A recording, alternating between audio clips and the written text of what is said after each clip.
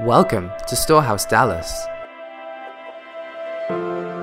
So thank you, Jesus, and thank you, worship team. All right, so the song that they sang, the homecoming song, is actually the title of my message today. The homecoming. God is calling his body back into himself. God is calling his children back into himself in Christ. When coronavirus, we were about a month into coronavirus, and we'd all just heard about it, and everybody was like, what? And we were all kind of locked away, and I was asking the Holy Spirit about it. And that night he gave me a dream. And in the dream, he said, just very, very short and pithy, he said, I'm not calling this coronavirus, but I'm calling this the homecoming. The homecoming. And I think all across the globe right now, people are coming into the truth of the gospel, the full gospel, not the part gospel, but the full gospel. And that's really what I want to talk to you about. So when he says he's calling them home, this is what I believe that he is saying in Romans chapter 8, verse 11. But if the spirit of him who raised Jesus from the dead dwells in you, he who raised Christ from the dead will also give life to your mortal bodies through his spirit who dwells in you. Where does he dwell? Where is he? Amen. Therefore, brethren, we are debtors not to the flesh to live according to the flesh. For if you live according to the flesh, you will die. But if by the Spirit you put to death the deeds of the body, you will live. For as many that are led by the Spirit of God, these are the sons of God. See, when you are born again of the Spirit. So now we are Christ men and Christ women. We are sons of God and the bride of Christ. We are knit together with him in perfect union. There is no longer any separation between us and him. Now, I know that we all know this, but in a way, we kind of know it in our minds. But it hasn't really been integrated into our hearts and into our spirits because it doesn't become second nature until the pressures of the earth begin to force us to really think about, what do you believe? Not just in who he is, but in who you are. Because the game changer is going to be who you believe that you are. See, the church has forgotten who she is. She is a powerhouse in the spirit. We are a prophetic people, end of story. We're a prophetic people. Every single one of us should be able to prophesy. Every single one of us is created by God. When the Spirit of the living God comes and dwells in us, our ears get open to the Spirit and we can hear. We are grounded in the Word of God and led by the Spirit of God. We are both Word and Spirit connected. And that's how we live our lives, according to the Spirit, because we are led and we are sons. We are called to be a beautiful, spotless bride that is the perfect reflection of Christ, his nature, and his power. You see, when Pentecost came, when the Holy Spirit came down, when that swirling, loud wind came down and landed on their heads, Peter said, this is Joel. This is Joel 2. The Spirit of the living God has now broken in so that you can prophesy. And as we prophesy, things change. You see, the most valuable commodity in the earth today and in the days to come will be truth. It's not going to be money. It's not going to be food. It will be truth. because the truth is going to set us all free. The truth is going to keep us where we need to be. It will establish us and it will drive us into the places where God has called us to dwell. We're experiencing now the greatest change in the church since Martin Luther's Reformation. We are experiencing the greatest shift right now in the church. You see, the homecoming that's happening right now, we think it's the lost coming in. But beloved, the homecoming is in the church. God is reforming his own church, and he's doing it before he brings the lost in. Because he's not going to bring the lost into a religious system that does not give life.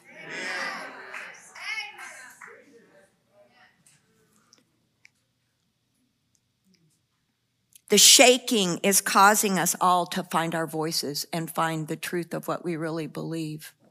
Do we really believe that I have power? Do I really believe in God's word and what he has said? You see, our hope is not in a political structure. Our hope is in a man and him alone. And you know, we've looked to all of these other systems, and they've been able to provide for us. What was the guy's name from China that came over here? He was a prisoner. Brother Young. Yeah, he came over here and he was shown this massive structure, this beautiful church in California. And the worship was incredible and the lighting was incredible and everything was so beautiful. And the word was wonderful. And so afterwards the pastors asked him, you know, what did you think? And he said, it's amazing what you can do without the Holy Spirit.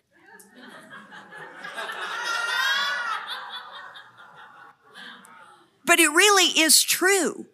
There are earthly systems and structures that have kind of held up the church, but yet the church is truly powerless. And we know that because we see that the culture has taken over the church instead of the church taking over the culture. Because without the power of God, you actually will create a subculture situation. But yet we were called to be counterculture. We're called to go out. We're called to be salt and light and distribute the very things that God has given us. Amen? Amen. All right. Let's talk about the prodigal son. Open your Bibles to Luke chapter 15. All right. The prodigal son had a homecoming. And really interesting story, Luke chapter 15. All right, let's start in verse 11. So, a certain man had two sons. So you have a father and you have two sons. And the younger of them said to his father, Father, give me the portion of goods that falls to me. All right, so the father, he divides to them his livelihood. So the father divides his livelihood to both sons. You've got one son that's asking for it, but it says that he divided him to both sons. So he gives them their inheritance, okay? And not many days after, the younger son gathered all together and he decided to go on a journey to a far kingdom. And there he wasted his possessions with prodigal living. Prodigal living means licentiousness. Licentiousness. Thank you, Matthew.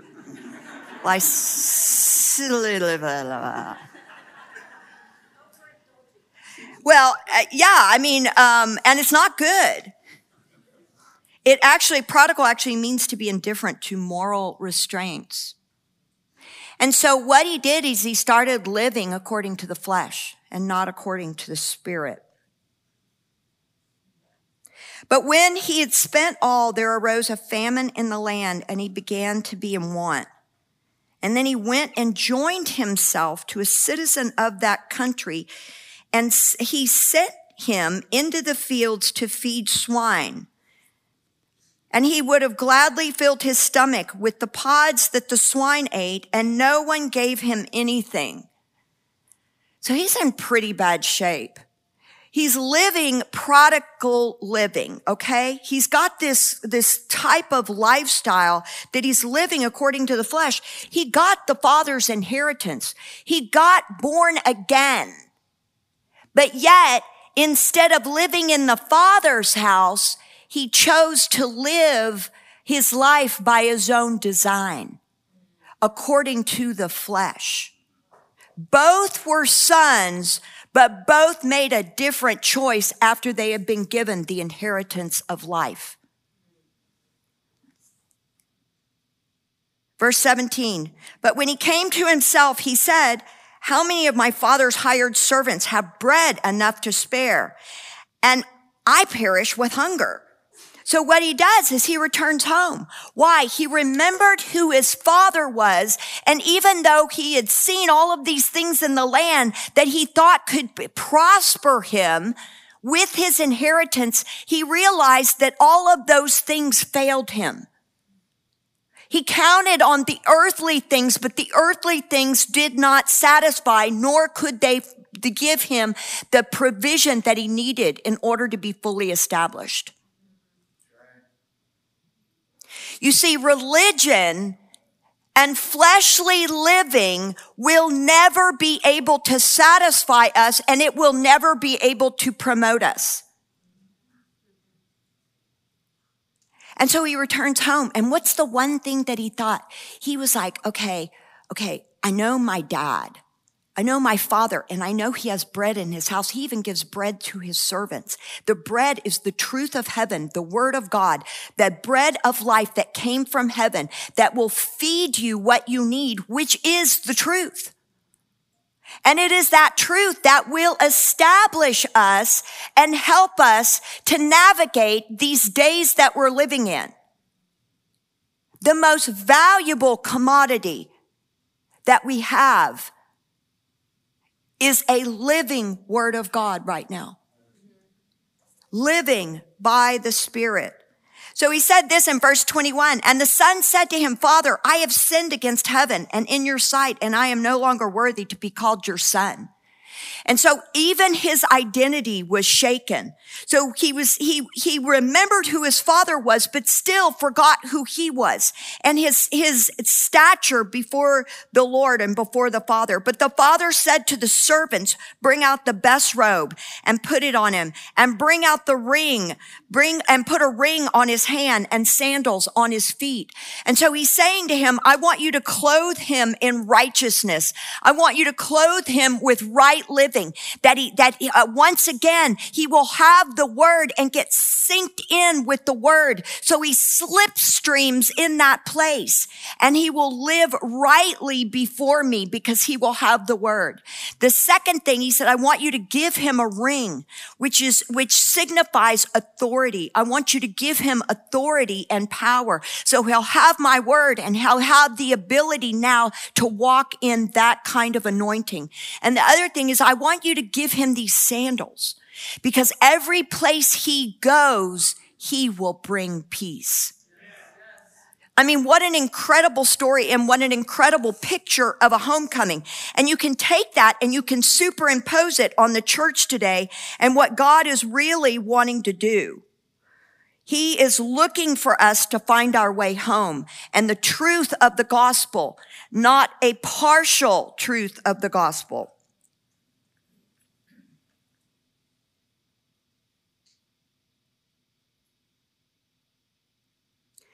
So God is calling his church. And look, I want to make sure that you understand my heart here when I say this, because I love the church. I build the church. I'm in the church.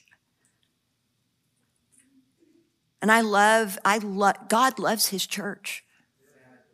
But God, guys, I'm telling you, God is calling his beloved children out of heretical system that is in his church that is not teaching them to live by the Spirit,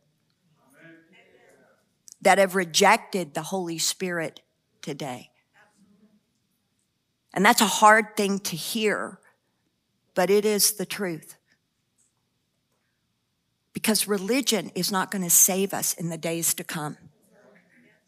Constantly being focused on the law and sin is going to lead to death. It's a fleshly type of existence. But if we are led by the Spirit of God, and we groan with him in intercession, we learn how to live with life in an abundant way that brings life everywhere we go. And just as Tim was saying, you have the word of the Lord. Because every mountain in the earth, whether it's art, whether it's architecture, whether it's education, whether it's political, every single mountain of influence is yearning for the sons of God to stand up and begin to prophesy. When I wasn't a believer and I heard somebody prophesying to somebody around me, I didn't even know that was a thing. I'd never even heard of that. But in my heart leapt. And I whispered, I wish that she would say something to me.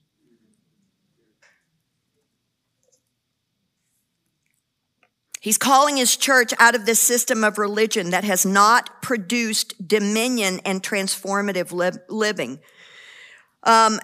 We really are called to transform the earth. That's what the Bible says, right? We're actually supposed to be taking dominion. And so I want you to turn in your Bibles to, where are we going? Deuteronomy 11:11. Deuteronomy 11:11.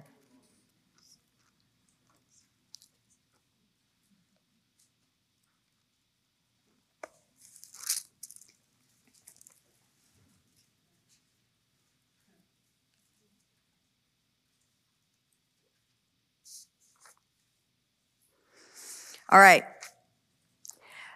But the land which you cross over to possess is a land of hills and valleys, which drinks water from the rain of heaven. And it shall be, in verse 13, it shall be that if you earnestly obey my commandments, which I command you today, to love the Lord your God and to serve him with all of your heart, with all of your soul. Verse 14, that I will give you the rain for your land in its season, the early rain and the latter rain, that you may gather in your grain, your new wine, and your oil. Verse 23, then the Lord will drive out all of these nations before you, and you will dispossess greater and mightier nations than yourself. Every place on which the sole of your foot treads shall be yours. From the wilderness of Lebanon, from the river of Euphrates, even to the western sea shall be your territory. So he says this. He says, the Bible is ifs and thens, right? There is a reward system set up for us. If you do this, then I'll do this. It's very clear. If you don't do this, then I won't do this. There is an if and then that happens. And so we are called to obey God, obey his what? Obey his commands. And we say to ourselves, but, in the New Testament, there's just two. Love God and love your neighbor as you love yourself.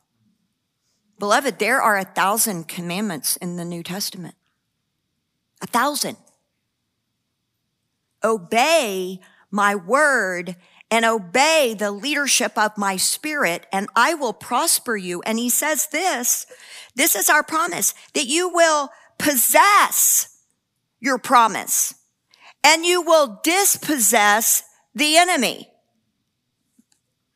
And you will have abundant living. And people will take a look at you and go, what are you doing? How are you living your life? Because I'm stressed out all the time, and the shakings are going on, all these bad things are happening, you're actually getting prospered right now. You're actually not worried. You have no fear. I want whatever it is that you have. That right there is spirit living. So I want to go over this because it's very critical to what's happening right now and the restoration of what God is doing. He's talking about several things. He said, listen, I'm going to give you the early rain and I'm going to give you the latter rain, which means you're going to harvest in both seasons. That also means, when Jesus came, what did he do? He gathered in. He was an early rain guy. What are we? A latter, but we don't just get the latter rain. We're going to get the latter rain and the early rain. And so we're going to get a double portion of rain and we're going to do the greater works. So he said, you're going to get the grain, the new wine, and the oil. All right. And now turn to Joel 2, because Joel 2, that happened, that Peter said, oh, this is Pentecost. This is what's happening. I want to tell you about the day of the Lord. The day of the Lord, okay? The day of the Lord is the day of, or the generation of the Lord's return. And so there's going to be this time and these people that live in this hour before the Lord's return. Now, I believe that we are that generation. I don't think you have to, anybody, any simpleton can say, all right, something's up. You've got, even entertainers are saying, that's the mark of the beast, or this is that, or this is the other thing. And they're kind of, around the fringes of the Bible, and they're starting to quote scripture and Revelation. And you're like, well, how about that? They got it wrong, but still they're trying. I appreciate it.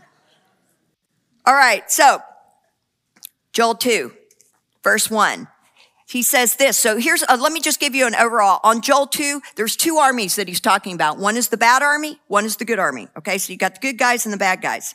All right. Verse 1, blow the trumpet in Zion and sound an alarm in my holy mountain. Let the inhabitants of the land tremble, for the day of the Lord is coming. It is at hand. That's the warning blow. That's the blow the trumpet in Zion, because you guys need to wake up, because the enemy is in the land and he is great. This enemy is great and he is terrible and he is coming after you. By the way, I just want you to know that the enemy doesn't care about the unbelievers. He's after you. The kings of the earth are trying to destroy God's people, to enslave the entire earth under Satan's dominion so that God's people will be wiped off the earth. That's the game plan. Okay. So in verse 2, I'm just going to read this part. A people come great and strong, the like of whom has never been. Verse 6, before them the people writhe in pain. All faces are drained in color. They run like mighty men. They climb the wall like men of war. Everyone marches in formation and they do not break ranks. Verse 10, the earth quakes before them. The heavens tremble. The sun and the moon grow dark. The stars diminish their brightness. Oh, yay. This is not good news. But God. Verse 11, God steps on the scene. The Lord gives voice before his army. For his camp is very great. For strong is the one who executes his word. For the day of the Lord is great and terrible. Who can endure it? So then he says this, now therefore turn to me with all your heart, with fasting and weeping and mourning, rend your heart and not your garments. Return to the Lord your God, for he is gracious and merciful. I am telling you, beloved, right now there is a homecoming, and this is what he's saying to his church. Return to me with fasting. Return to me with weeping, because you forgot who you are. And once again, he says this in verse 15, blow the trumpet. But this time, he's blowing a trumpet for a different reason. It is not a trumpet to warn us. It is a trumpet to get the tribes and the armies of God in alignment. Consecrate a fast, call a sacred assembly, gather the people. That's why it's really important right now for all of the people of God to begin to gather when they begin to hear the trumpet sounding. Get into the church. Get under a place that you know teaches the full gospel. Throw off everything to get to a place of truth with people that know how to navigate heaven to earth.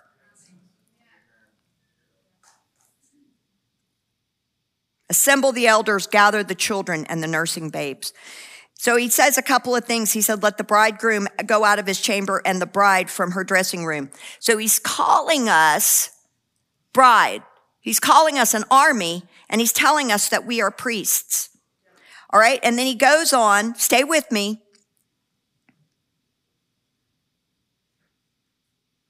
And it says in verse 18, then the Lord will be zealous for his land and pity his people. The Lord will answer and say to his people, behold, I send you the grain and the new wine and the oil, and you will be satisfied by them.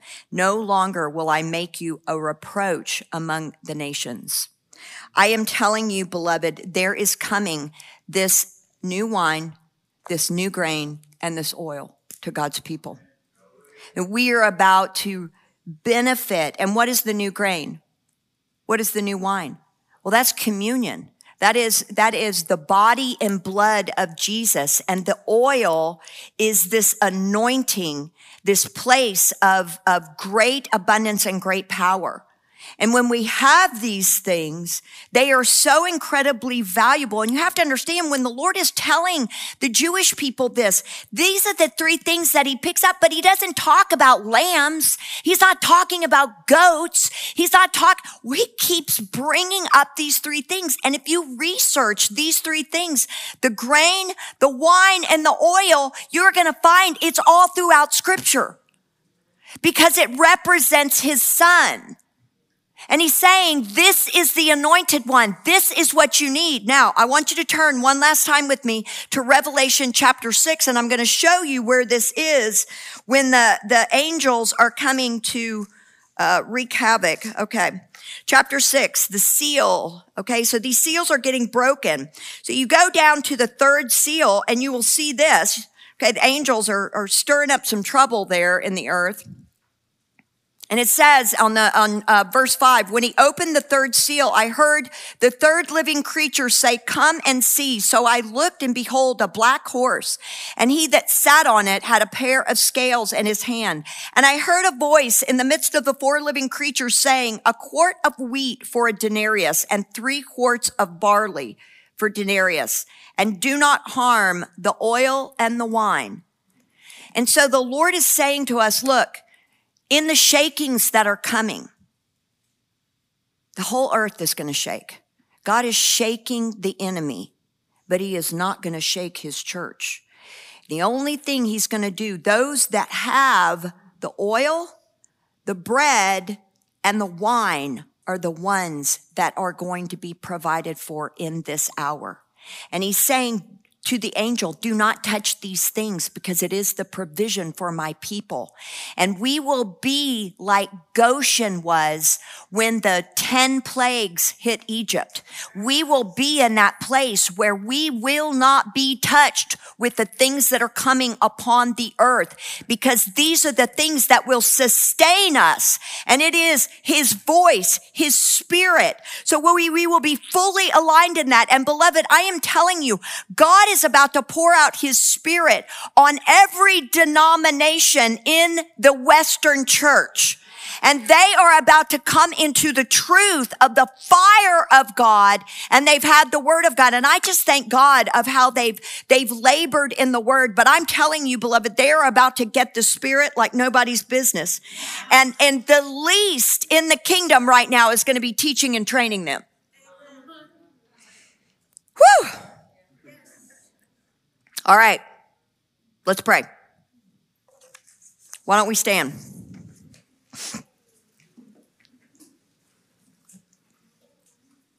God, I thank you that you're calling your children back, that you are calling us home to the Father's house, that we are leaving this place of living according to the flesh. God, I pray that you would strengthen us, that as we turn from fleshly living, leaning on our own understanding, building up high places and exalting high places, God, would you bring us back into your house? Give us a robe of righteousness. Give us a signet ring of authority, and shod our feet with peace. God, we love you and we thank you. God, we ask you now that you would anoint our ears, that we could hear your voice. Would you echo in our spirits? God, I ask that you would give us power that we could bear witness to the truth in this hour. God, I pray for a spirit of prophecy on your people, even now, God. Would you release it across this room and across everybody who's online? God, would the spirit of prophecy come flooding into their bedrooms and into their dens and their living rooms? God, would you help us in this hour? Give us the word of the Lord in due season. God, I thank you that you're calling us into union with you, that we would live both in spirit and truth. And we bless you for it, God. And we thank you. In Jesus' name, amen.